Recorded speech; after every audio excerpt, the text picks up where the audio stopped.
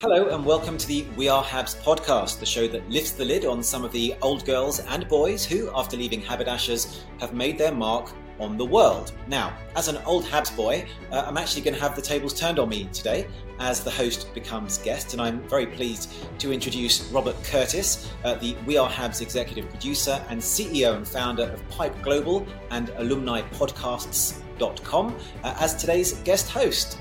Robert, over to you. Thank you, Elliot. So, as you've just heard, my guest today is Elliot Gotkin, not only the regular host of this podcast, but an accomplished TV news correspondent, journalist, presenter, and master of ceremonies. Over the past 2 decades, you may have seen him on your screens or emceeing an international event. Elliot has reported for some of the world's most well-known news outlets, including Bloomberg, the BBC, and CNN, reporting on politics, current affairs, and business, as well as interviewing world leaders and billionaires like Hugo Chavez, Shimon Peres, Patrick Drahi, and Sheldon Adelson. Elliot Gotkin, welcome to the We Are Habs podcast. It's very nice and very strange to be here in the same chair, but in a different metaphorical seat. So thank you for having me. Thank you. Well, I'd certainly feel the pressure because you've done an absolutely incredible job interviewing some really incredible guests over the course of the first season of the podcast. So I have the honor of wrapping up the season with you. So let's dive first of all into your career before we talk about your experiences at Habs. As I mentioned in the intro there, you are a very accomplished journalist and TV news presenter. And I'd like to just go back in time and tell us a little bit more about how you entered the world of journalism and got your first break on TV as a correspondent. So first of all, I should say that given some of the guests we've had on here, I do feel somewhat unworthy of being in their company, but I very much appreciate the opportunity. As a journalist, you know, not kind of used to talking about oneself, and anyone who knows me will know how shy and unassuming I am. But I didn't actually know that I wanted to be a journalist, or didn't decide that I wanted to do that until the kind of tail end of my university career. I was at the University of Nottingham, where I studied geography, which of course, I don't know if anyone's seen Avenue Q. There's a song there about what do you do with a BA in English? What do you do with a BA in geography? Most people think you're going to be a teacher. Explain it to Americans, and it's usually kind of, geography? Why do you want to study geography?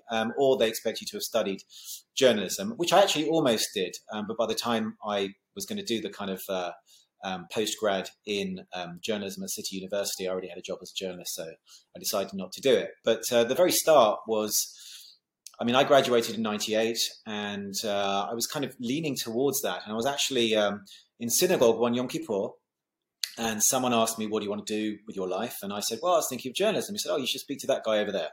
And that guy over there was Richard Quest, who's a bit of a legend in TV news land. Of course, he's with CNN now. At the time, he was at the BBC. I went over and had a chat with him, and he suggested I write off to a few news organizations. I followed his advice and then got a job as a runner at London News Network, which does London Tonight. At the time, Mary Nightingale, Alistair Stewart were the main presenters there. And a runner, for those that don't know, is basically the lowest of the low. You are the one that makes the tea, you hand the scripts to the presenters, you bring the guests in from reception and take them up to the studio. I did meet some very interesting people. I remember meeting the band Squeeze, actually, that one time they were going in. And I don't know, for those of you who are old enough to remember Squeeze, one of their most famous songs is called Up the Junction. And there was a line in it, and I never really understood, and this was before you could get lyrics to songs anywhere, and I'm just double checking them now. And there was a line in it, in Up the Junction, which goes, something like, this morning at 4:50, I took her rather nifty, and I thought the next line was round 2, a naked painter. And I never understood why it made sense, because he's talking about how his girlfriend, his wife, was pregnant and then she was about to give birth, and it didn't make sense. And so I said to them, I never understood, how come, you say round 2 a naked painter? They said, no, round 2 into an incubator. And they said, but your line would have been much more fun. So I got to speak to Squeeze, and then Brian Blessed, Beverly Craven, some kind of interesting people. And I remember one time, actually, I was taking the script to Mary Nightingale, and it was like, really right before she was about to start speaking live to camera. And I ran in there with my scripts, and she screams, no! And I kind of stopped immediately. And then literally a split second later, she's completely calm and just talking to the camera. incredible professional, and really, amazing to see someone like that in action. And another time, I think it was Nick Kershaw, the singer, and he'd just done a performance in the studio there, and I was showing him out the building, and I shook hands with his publicist to say, thank you. And then I went to shake his hand, and he was already kind of walking out, and she's like, Nick, shake the guy's hand. And he turns around, but he was already in the revolving, door. Oh no! He sticks his hand out. I hope it wasn't the hand he uses to play the guitar.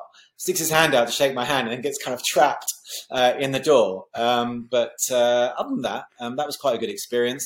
I then got a job as a trainee journalist at Euromoney Publications. Excuse the sirens going by. There's a main road not too far from here. Went Euromoney Publications on the International Financial Law Review. And so their kind of whole business model, which worked very well, it seems, is to get, smart graduates, pay them very little, but give them, a lot of responsibility. And it was very good training. I actually took a pay cut. Imagine you're a runner, you're the lowest of the low at London News Network. I think I was on £12,000 a year. And then I went to Euromoney as a trainee journalist on £9,000 a year. So I was there for 3 months. And then I got a job, which I just saw the ad. I know that that's very rare to do these days, but I saw the ad in The Guardian for a stock market reporter at a new financial news website called ukinvest.com. Wrote off to them. It was then headed by Clive Woolman, who was the founder of Financial News, very well-known business journalist. I think he then went on to become a barrister. And he was the guy in charge there, and I got hired to be a stock market writer at ukinvest.com. It was just at the time of the dot-com boom, kind of 99, 2000. So you're reporting all these crazy things going on in the world of finance. But nothing was crazier than this company itself, which was, the parent company was called globalnetfinancial.com. It was listed on NASDAQ, and the shares just went through the roof like everything else. And every day we would turn up to work, and we would see this kind of, traditional chauffeur with his peaked cap and everything else standing next to this kind of beautiful kind of silvery blue Rolls Royce. And this was the car driven by Stanley, the boss. I can't remember his surname. And I also remember every day a fax would come through on the machine. This is when we were still using faxes, and a fax would come through with his wife's schedule for the day, which inevitably involved trips to the manicurist or having her hair done or going to the theatre or something. And literally, that was it every day. And no surprise that this company lost a shed load of money. One or two friends of mine kind of managed to sell their stock before everything kind of came crashing down to earth.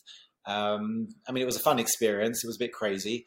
But it was, a really amazing time to be a writer. And you kind of, I think journalism is one of those things you learn by doing. It's not like, you can't obviously be a surgeon just like, by practicing on people who are alive, obviously, or I guess you practice on dead bodies and the like. But being a journalist is something you get better at by doing. And it was amazing. But these were written journalism, so you were crafting your trade in terms of the written word.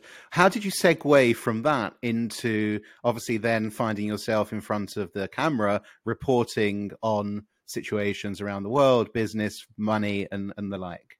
So I always liked speaking. I thought that I was okay at it, and I wanted to be on TV. And so I actually had a friend called Nick Cosgrove, who was at the time a producer at the BBC, who a friend of a friend put me in touch with. And he kind of recommended me to the editors there, and I had an interview.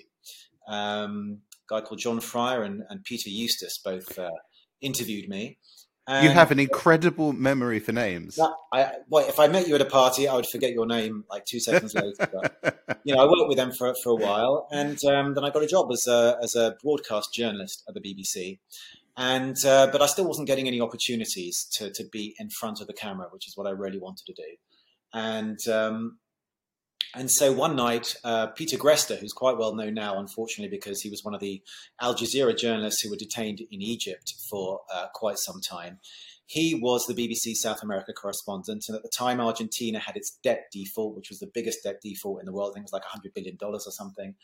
And I was on the night shift, and he was sending a piece to be played out, and so for the business programs which I was working on. So I took it in and I emailed him, said thank you, and if there's ever any opportunity to come out there and work in South America, I speak Spanish, I know a lot about the region, I'd loved it. I'd love it. And he said, okay, we'll speak to Claire Marshall, who's now quite a well-known BBC correspondent, I think, who had just come back from Peru, and speak to Peter Burdin, who was the World Assignments editor, who now I think runs a consultancy focused on Africa. And maybe they can help. So I spoke to both of them. Claire gave me some advice about Peru. Peter had said the only place there could be an opportunity was as a stringer or a freelancer in Lima. So I spoke to Claire, I spoke to Peter Burdin. They were happy for me to go out there. Managed to persuade my bosses to give me a year's unpaid leave to go out as a freelancer. And I had the right to kind of call myself the BBC's correspondent. And off I went to Peru, like a kind of reverse Paddington Bear. And turned up there, and I had to pinch myself. This was kind of what I really wanted to do. And the most amazing moment for me was that at Habs, doing my A-levels, including Spanish, as part of my Spanish A-level, I had to study Mario Vargas Llosa, the Nobel Prize winning novelist. May have heard of works such as The Feast of the Goat or Aunt Julia and the Scriptwriter, which was made into a film and which is my favorite. And I had to interview him for, I can't remember which program it was, but it was for the World Service radio. And so there I am in his beautiful apartment in Barranco, which is kind of bohemian part of Lima. You've got kind of original kind of Picasso sketches on the walls. And here I am interviewing Mario Vargas Llosa for the BBC. This is in 2002. So what is that? So 8 years after I was studying him for my Spanish A-level. And I really had to just pinch myself because that was the kind of pinnacle of my career. I just couldn't believe it. And I was to timestamp it, you were, 26 years old at this stage? 2002, I would have been 20. Yeah, I literally just turned 27. Wow. How does it work when you get sent to these, foreign locations as a journalist, as a presenter? You're in, you start in Lima and then you head off to Buenos Aires, and in the end, you spend just over 3 years there, I believe. How does it work in terms of building your network in a new location where you're reporting on events on the ground there? How do you build that? Obviously, you had the benefit of obviously speaking Spanish, but which is presumably a big reason why you were sent there. But how does that work? I guess it works somewhat differently now, and it depends on the size of the bureau or the place that you're going to. So when I went to Lima, there's no bureau there. I was literally, recording stuff from my apartment. I had my mini disc and my microphone, and those were my tools. Now, if there was like a really big story, the BBC would organize a camera crew or a truck to do lives. That happened, I think, on one or two occasions. A tragic half British couple. I think one of their the woman and one of the children had drowned in a river in near Cusco in Peru, and so I did stuff for BBC Breakfast, which was kind of the network. Like that was a kind of seemed to be a higher profile than BBC World or so. If there were a big enough story, they would arrange for you to have let's say a fixer. And someone else and perhaps a camera crew. But other than that, I was generally on my own. So I would suggest things to them. Oh, I saw this story's happening, or this is going to happen, or there might be a big trial coming up. Some things are kind of fixed and that's going to be a story of interest to them. Or often they would call you, oh, we've seen this on Reuters or Associated Press. Can you do a 1 minute kind of recording of this or something? Or you would kind of get a sense. You always knew that if you were going to get an interview with the president or something like that, that it was going to, be something that they were interested in. So, there were organizations like the Foreign Press Association and the like, and you would kind of build your network of that. Were you immersing yourself in the culture and the people and the networks there? Yeah, presumably? Very much so. The Foreign Press Association, or I think in Peru it's called the APEP, the Association of Asociación de Periodistas Extranjeros in Peru. So that was very helpful. And then, you could also tap the kind of previous person that was there for contacts and things like that. And gradually, you would know who the camera people are that you could use, and they would know people, and you would kind of build things. But generally you would know, like in a place like Peru, the BBC isn't going to care about, things that, let's say, are newsworthy for Peru, but there might be an interesting story, whether it's elections or whether it's the the president finally admitting to being the father of his illegitimate daughter or something, or different stories, or like things on the drug trade. I went to kind of an area which is kind of per acre grows the most cocaine or most coca leaf in the world. And there was one interesting story, and I'm really kicked myself of one of my regrets. I don't even remember a while ago, there was a great Wall Street Journal story in Afghanistan. It was like the last 2 Jews in Afghanistan, in Kabul, before the Taliban first took over. And they were completely at loggerheads. They hated each other. And it was just this like really funny story about these kind of 2 old Jewish Afghan men kind of fighting each other. And they were like the last 2 left in the country. And so in Peru, I was doing a story on the drug trade. And I was speaking to the kind of person from the United Nations main drug agency, and he was on one side of the valley. And actually the leader of the coca growers on the other side of the valley was his brother. And I kicked myself today for not realizing that was the story instead of just doing a general story on coca growers in Peru. But, sometimes there were kind of quirky, kind of strange stories that were happening that were of interest. I remember doing one story on how mushing, or was it mushing, on the beach with huskies was like something that was happening. I managed to persuade them to take a story on that.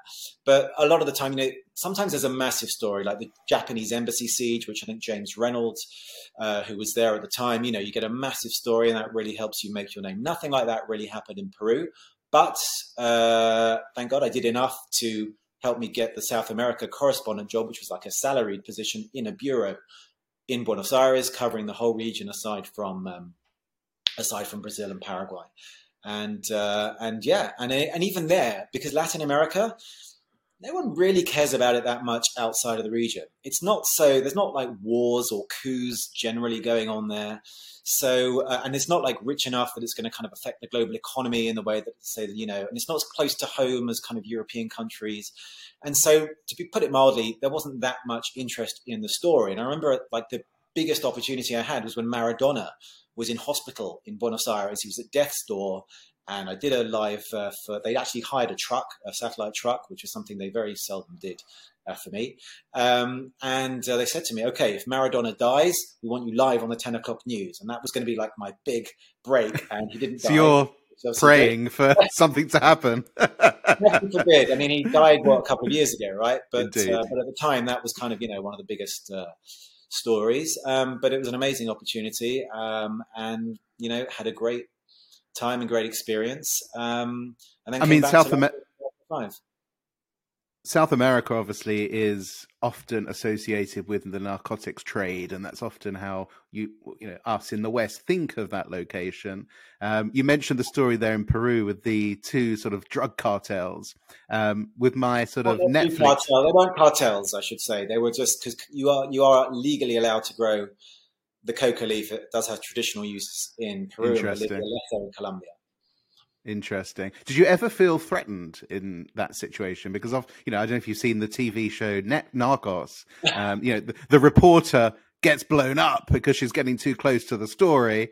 Did you ever feel that at any time in your career you were heading into stories or reporting on things that maybe were a little bit too close to comfort? So first of all, generally I have an inherent instinct for self-preservation, so I try not to put myself in harm's way. Here reporting in Israel, I just never really wanted to go into Gaza, for example, and I have never done so. But no, I had arranged the trip with one of the kind of coca leaders.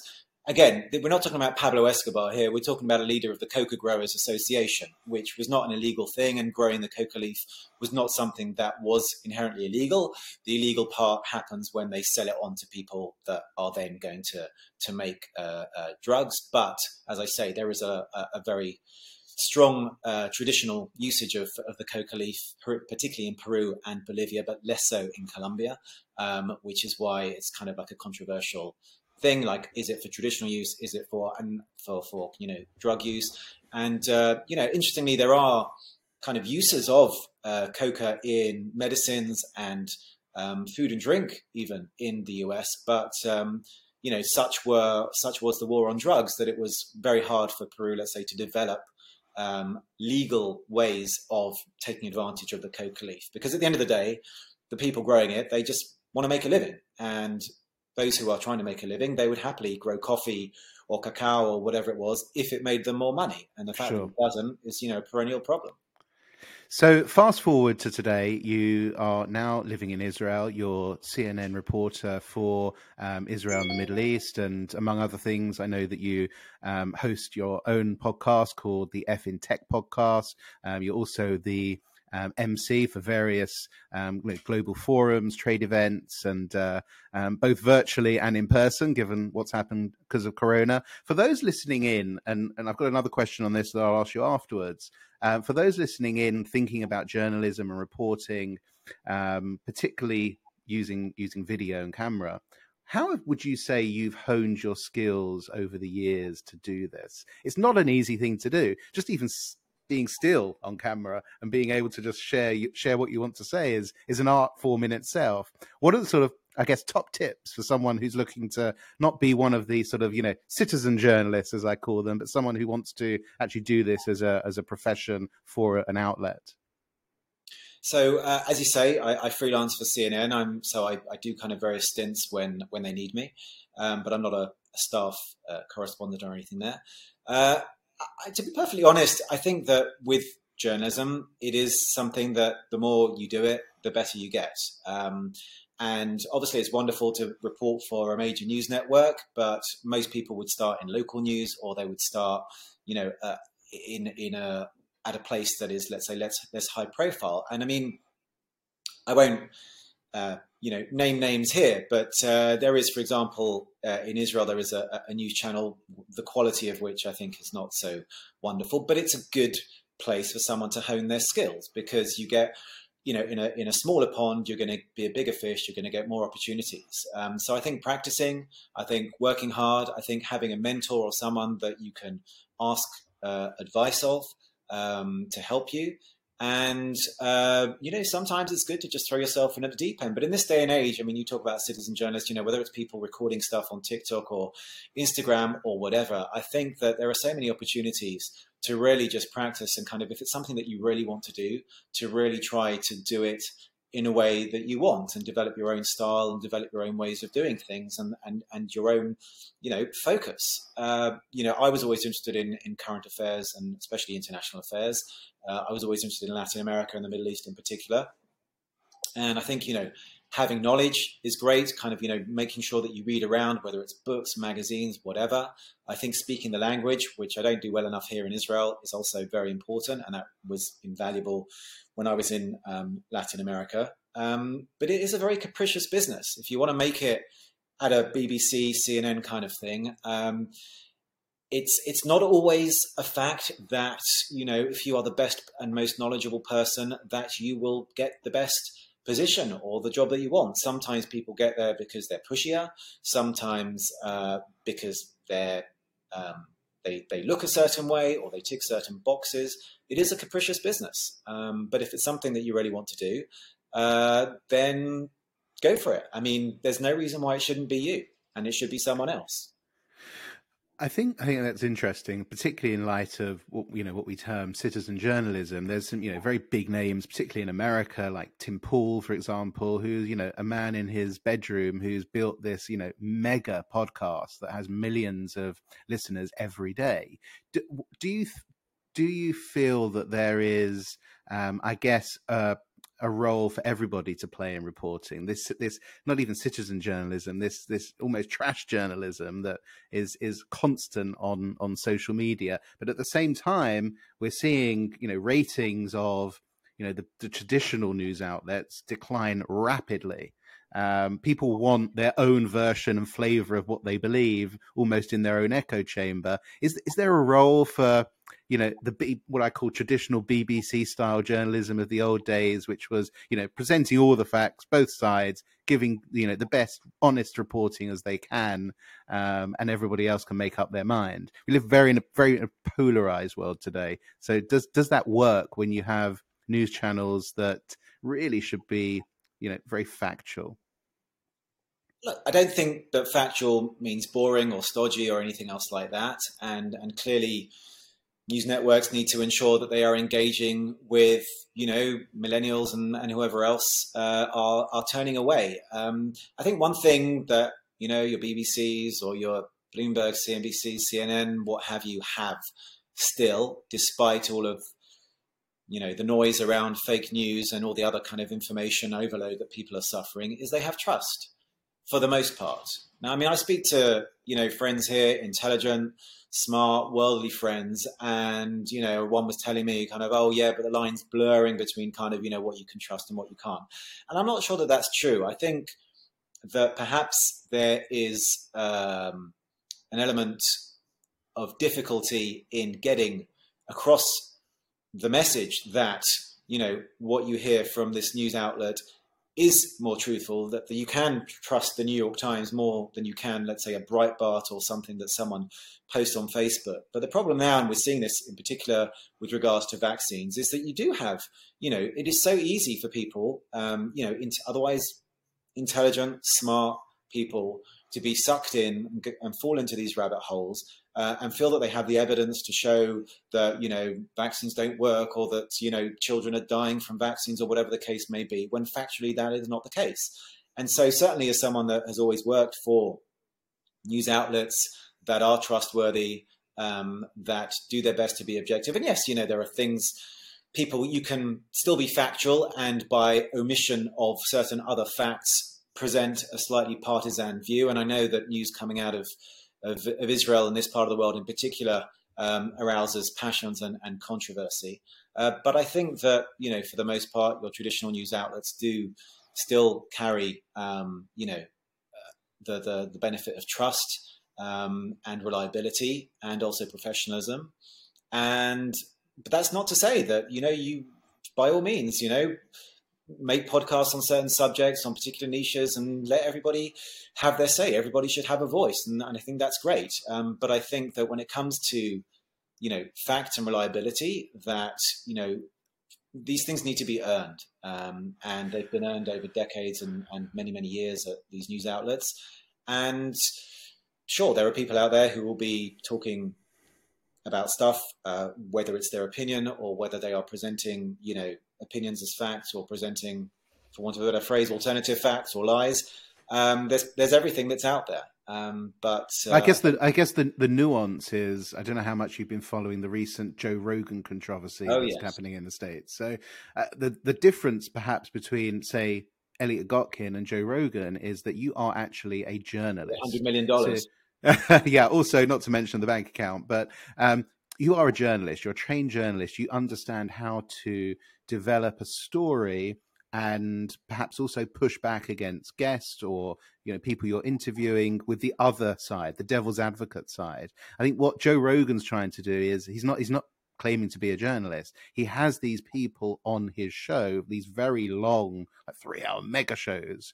And maybe he doesn't have the facts to push back, or he is just about getting that part of the story out. I think what's interesting, and for me, is his sort of, or the attempt by others to deplatform him at the moment is the equivalent of you interviewing somebody and being responsible for what they say. I think that's what's interesting here. It's not him.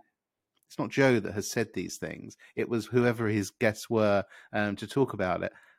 I find that this is playing into this mistrust, this disinformation. Who can we really trust anymore? And maybe there needs to be a renaissance of that traditional, strong journalism. Look, I don't think that the two can't exist together. I mean, at the end of the day, Spotify has paid $100 million to Joe Rogan, and it's entertainment. It's a show. It doesn't claim to be a news show. It doesn't claim to be factual. But obviously, with so many people listening, it can have an influence. And I think if you were, let's say, at a traditional news network, are you going to have some of those guests on? Maybe. And are you going to be prepared to push back on the kind of things that they're going to talk about, whether it is vaccine disinformation or anything else? And, again, I don't have enough of an insight into Joe Rogan's mind to know where he stands in particular. I'm not about to start going so deeply into it. But, I think, when people are actually dying, I spoke to a friend recently whose mother, died because she was, people around her had told her about not to take the vaccine, whatever. people are dying because of this misinformation. And this is where it gets dangerous, and where I get so angry with people who start kind of, spouting things, these kind of untruths. And there does need to be a responsibility, especially for someone with such a huge amount of influence and such a huge audience. That's not to say you shouldn't have these people on, and they shouldn't speak, but and I'm sure Spotify is looking into this now, and in the way that Facebook or others have warnings that this has been found to be untruthful, or this is factually incorrect, or whatever the case may be. And we can have a whole discussion about who should be the arbiters of truth and whatever else.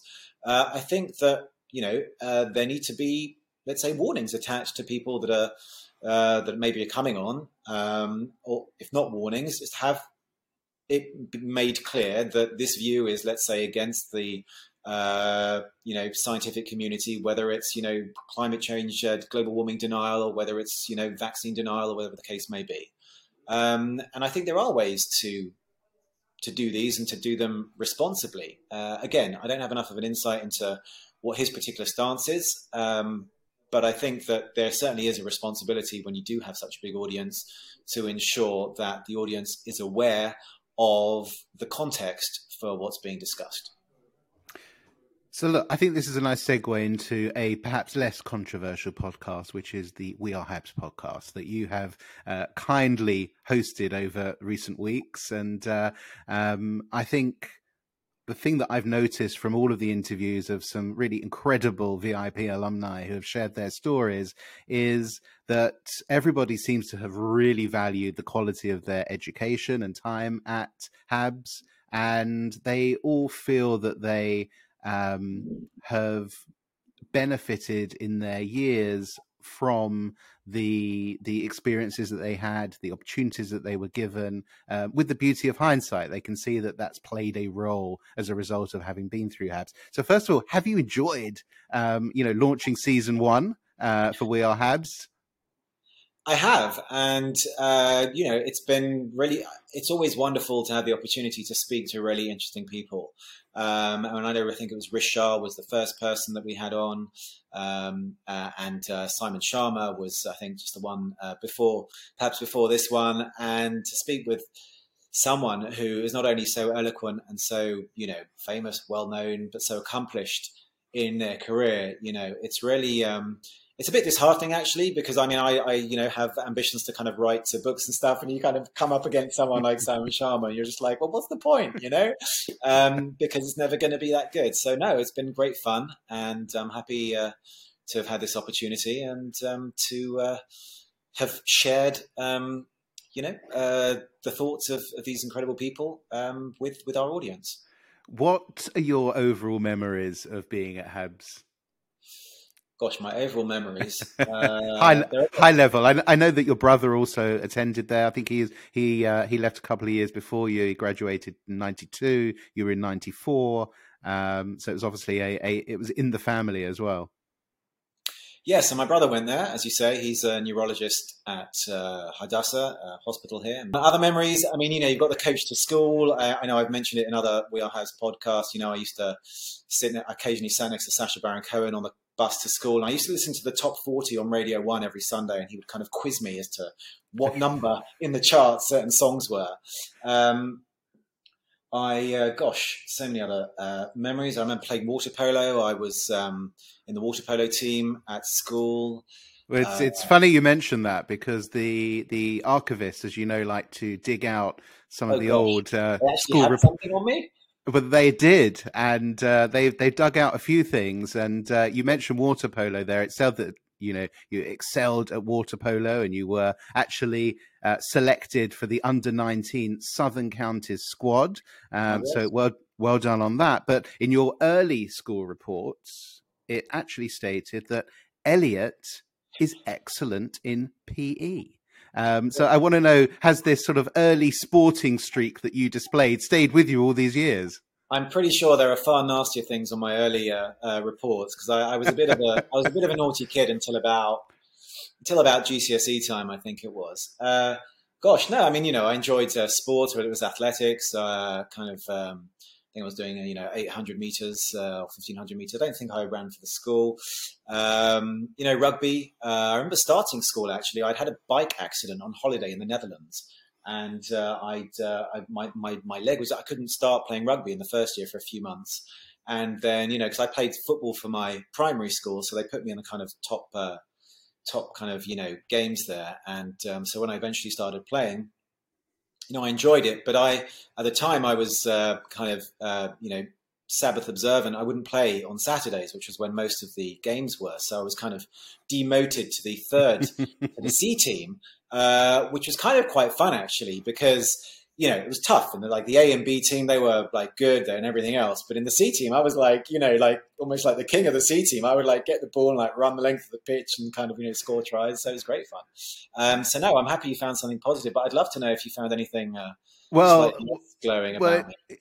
Well, it's funny you say that, because you mentioned the naughty streak, that you didn't sort of settle down until your GCSEs. Other reports mention your sort of boisterousness, and it also mentions one teacher saying, Elliot is beginning to quieten down, and seems that obviously that saw you through to do very well in your A levels. Have you kept in touch with friends from school? So, for a while, I kept in touch. Lee Peterson in particular was kind of my best friend at school, and we kept in touch for a number of years. But then, I don't know, you kind of drift apart. But then, funnily enough, now here in Tel Aviv, you meet other old Habs boys.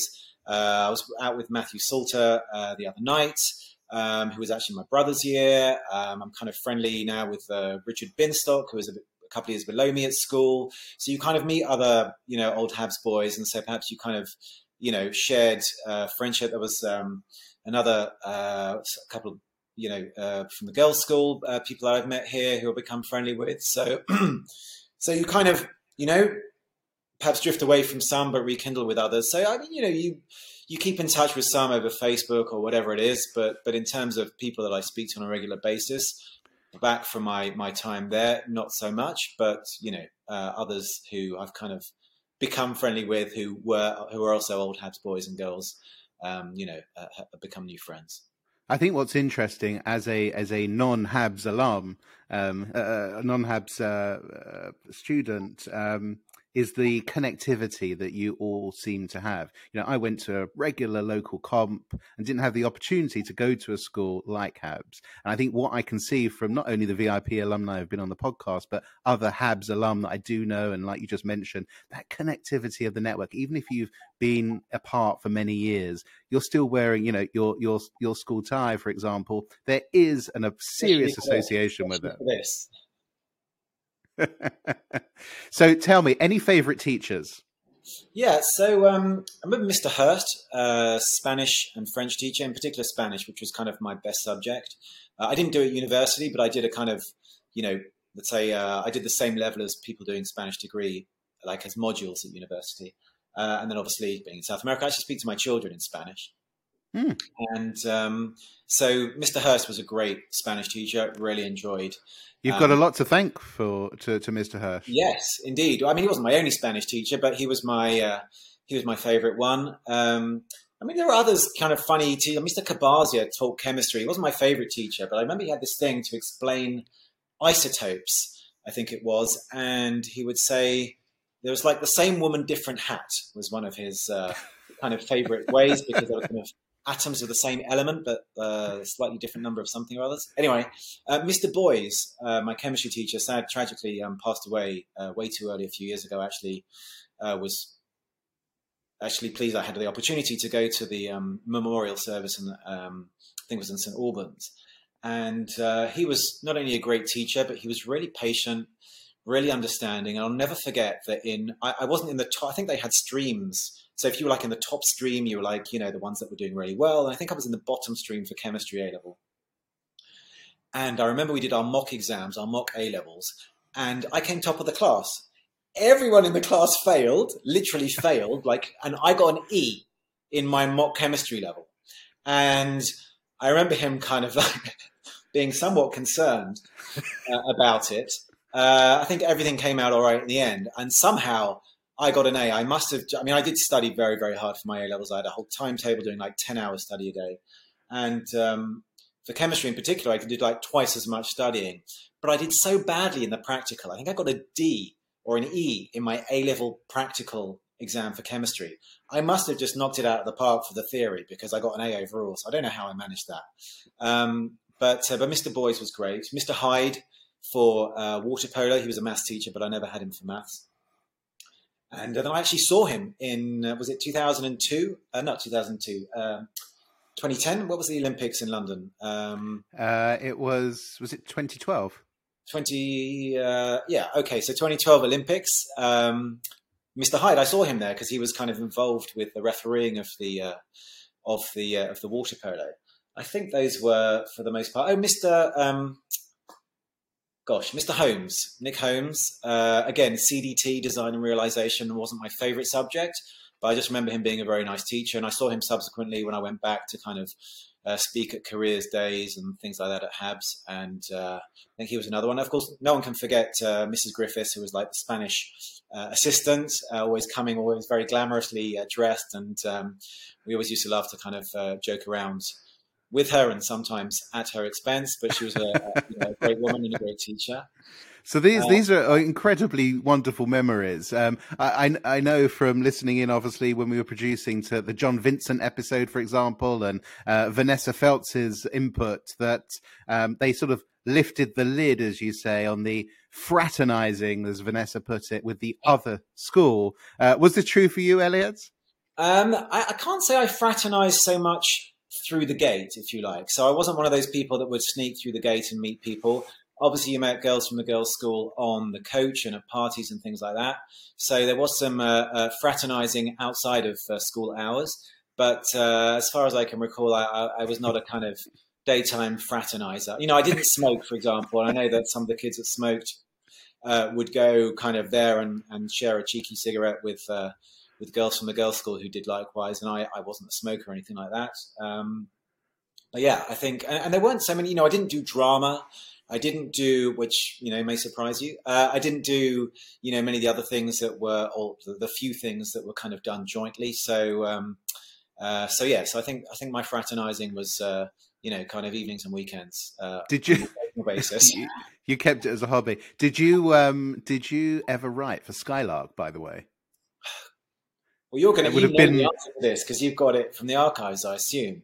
But no, I did play chess for the school. I think I was just about scraped into the chess team. I played for Barnet under 11s, and I was number one at Brooklyn Junior School, where among other people I came up against one Demis Hassabis, who you may know of because he was the founder of DeepMind, the big AI company that was bought by Google. And I think he was like 2 or 3 years younger than me. And I was playing him at chess, and he just wiped the floor. And it was quite embarrassing for, you think you're like 10 years old and you're number one and you're playing this like 7-year-old or whatever he was at the time. And he's just way, way, way in a different league. But no, I think I played for the chess team at school as well, just about on 1 or 2 occasions. I don't recall writing for Skylark. Yeah, there was no archive suggesting that you did. Yeah. I just would have thought it would have been an incredible find to connect your whole career. No, when it came to English, I wasn't really into English. It's funny because to be a journalist, you'd think you're really into English, into your writing and everything else, and I was never really into it. And again, like things like history, I really love history now, but I just didn't have teachers that, let's say, I was drawn to. Although Mr. Moore was quite funny. I remember one time literally stapling my thumb in the class and Mr. Moore saying to me, he's like, "Gotkin, you are an idiot, aren't you?" kind of thing. And actually he took the one detention I had, which was for clapping deliberately kind of out of sync in a music class with Mr. Rose. Mr. Moore took the detention. And it was like the funniest hour I'd ever spent because you had to write an essay, and I finished it in like 20 minutes, and kind of just had to amuse myself the rest of the time. And he was just a very amusing teacher. Well, there seems to be no rhyme or reason around this detention policy it has, because as we heard, Simon Sharma had the record for the most consecutive detentions, and it doesn't seem to have harmed him. No, I think maybe more detentions means a more successful career. I don't know. Maybe I should have had more, and I would have turned out better.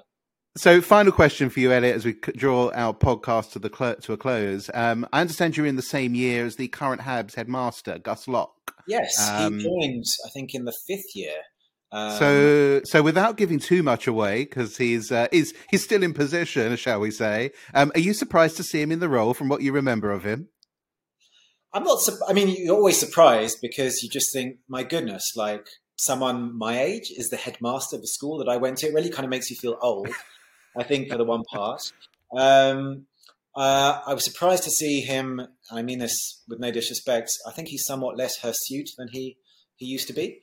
And I don't know. I mean, as a person, I mean, he was a good student. I mean, there's no reason why that shouldn't be something that he did. But I think it's always shocking when someone you know or were at school with is suddenly, CEO of a company or being headmaster of the school you went to. So there's no reason. I have no reason to be surprised in terms of his capacity or capability that that's something he could do. But I think as someone that was actually, remembers him turning up at school in the 5th form, to think that he's now the headmaster is just a very strange thing to get your head around. But not because he lacks the experience or the ability to do an amazing job. Well, I guess it reminds us of our age and mortality to some extent. And as one final question, Elliot. Obviously, you've had the privilege of interviewing all of these wonderful alumni for Habs through the podcast. Any particular big highlights for you or moments you just want to recount? Gosh, I mean, there were a number of things that stick in the mind. I think getting on the wrong side of Vanessa Feltz before we even started recording was one that I'm still traumatized. That's my favorite, I have to say. I've still got that recorded. It's an outtake that I'll keep in the archive. Yeah, let's leave that one to the side. It was really nice speaking to Richard. Like, really, you think someone who's kind of on the cover of I don't think he was on the cover, but in Vogue, and who's like in films and TV and stuff would be somewhat full of himself, but he was like a really lovely guy and it was really, great to speak to him. And I think Simon Sharma, again, just someone, that I've heard of. I have some of his books on my shelves. He was just like so eloquent and so smart and wise and just really an amazing person to have the opportunity to speak with. So I think that not to say that the other guests weren't, wonderful as well, but I think those are some of the things that stick in my mind. Of course, we also had Penny Endersby singing, the CEO of the Met Office, and unfortunately we didn't get Roddy to sing, but that's understandable. And I'm not about to break into song either, as I can't really remember the lyrics to Jerusalem or To Be a Pilgrim, so I'll leave it to the others. Well, Elliot, it has been a pleasure to have turned the mics on you and learnt about your interesting career in news and media, as well as your time at Habs. I know that the Habs Boys and Girls School alumni department and school management would want me to thank you on their behalf for the commitment that you've shown to this podcast and the professionalism that you've brought to create an incredible first season. So Elliot Gotkin, host of the We Are Habs podcast, TV news presenter, and journalist, and of course, old Habs boy. Thank you so much. Thank you so much for having me. And I'm not quite sure how to wrap up the end of season 1, but it's been great to be interviewed. It's been great speaking to so many wonderful alumni. And for anyone watching, of course, you can listen and watch all the other podcasts from the archives. I think they're on YouTube and also wherever you get your podcasts. So if you want to know more, go to habsboys.org.uk. You can find more about me at gotkin.com. And if you want to follow Habs or me on social media, you've got @Habs or @Elliot Gotkin on Twitter or @eGotkin on Instagram. I'm not quite sure at this point when we'll be back, but if we are, we do hope you'll join us again then. And hope that everyone is keeping safe and well, and all the best for 2022. Take care.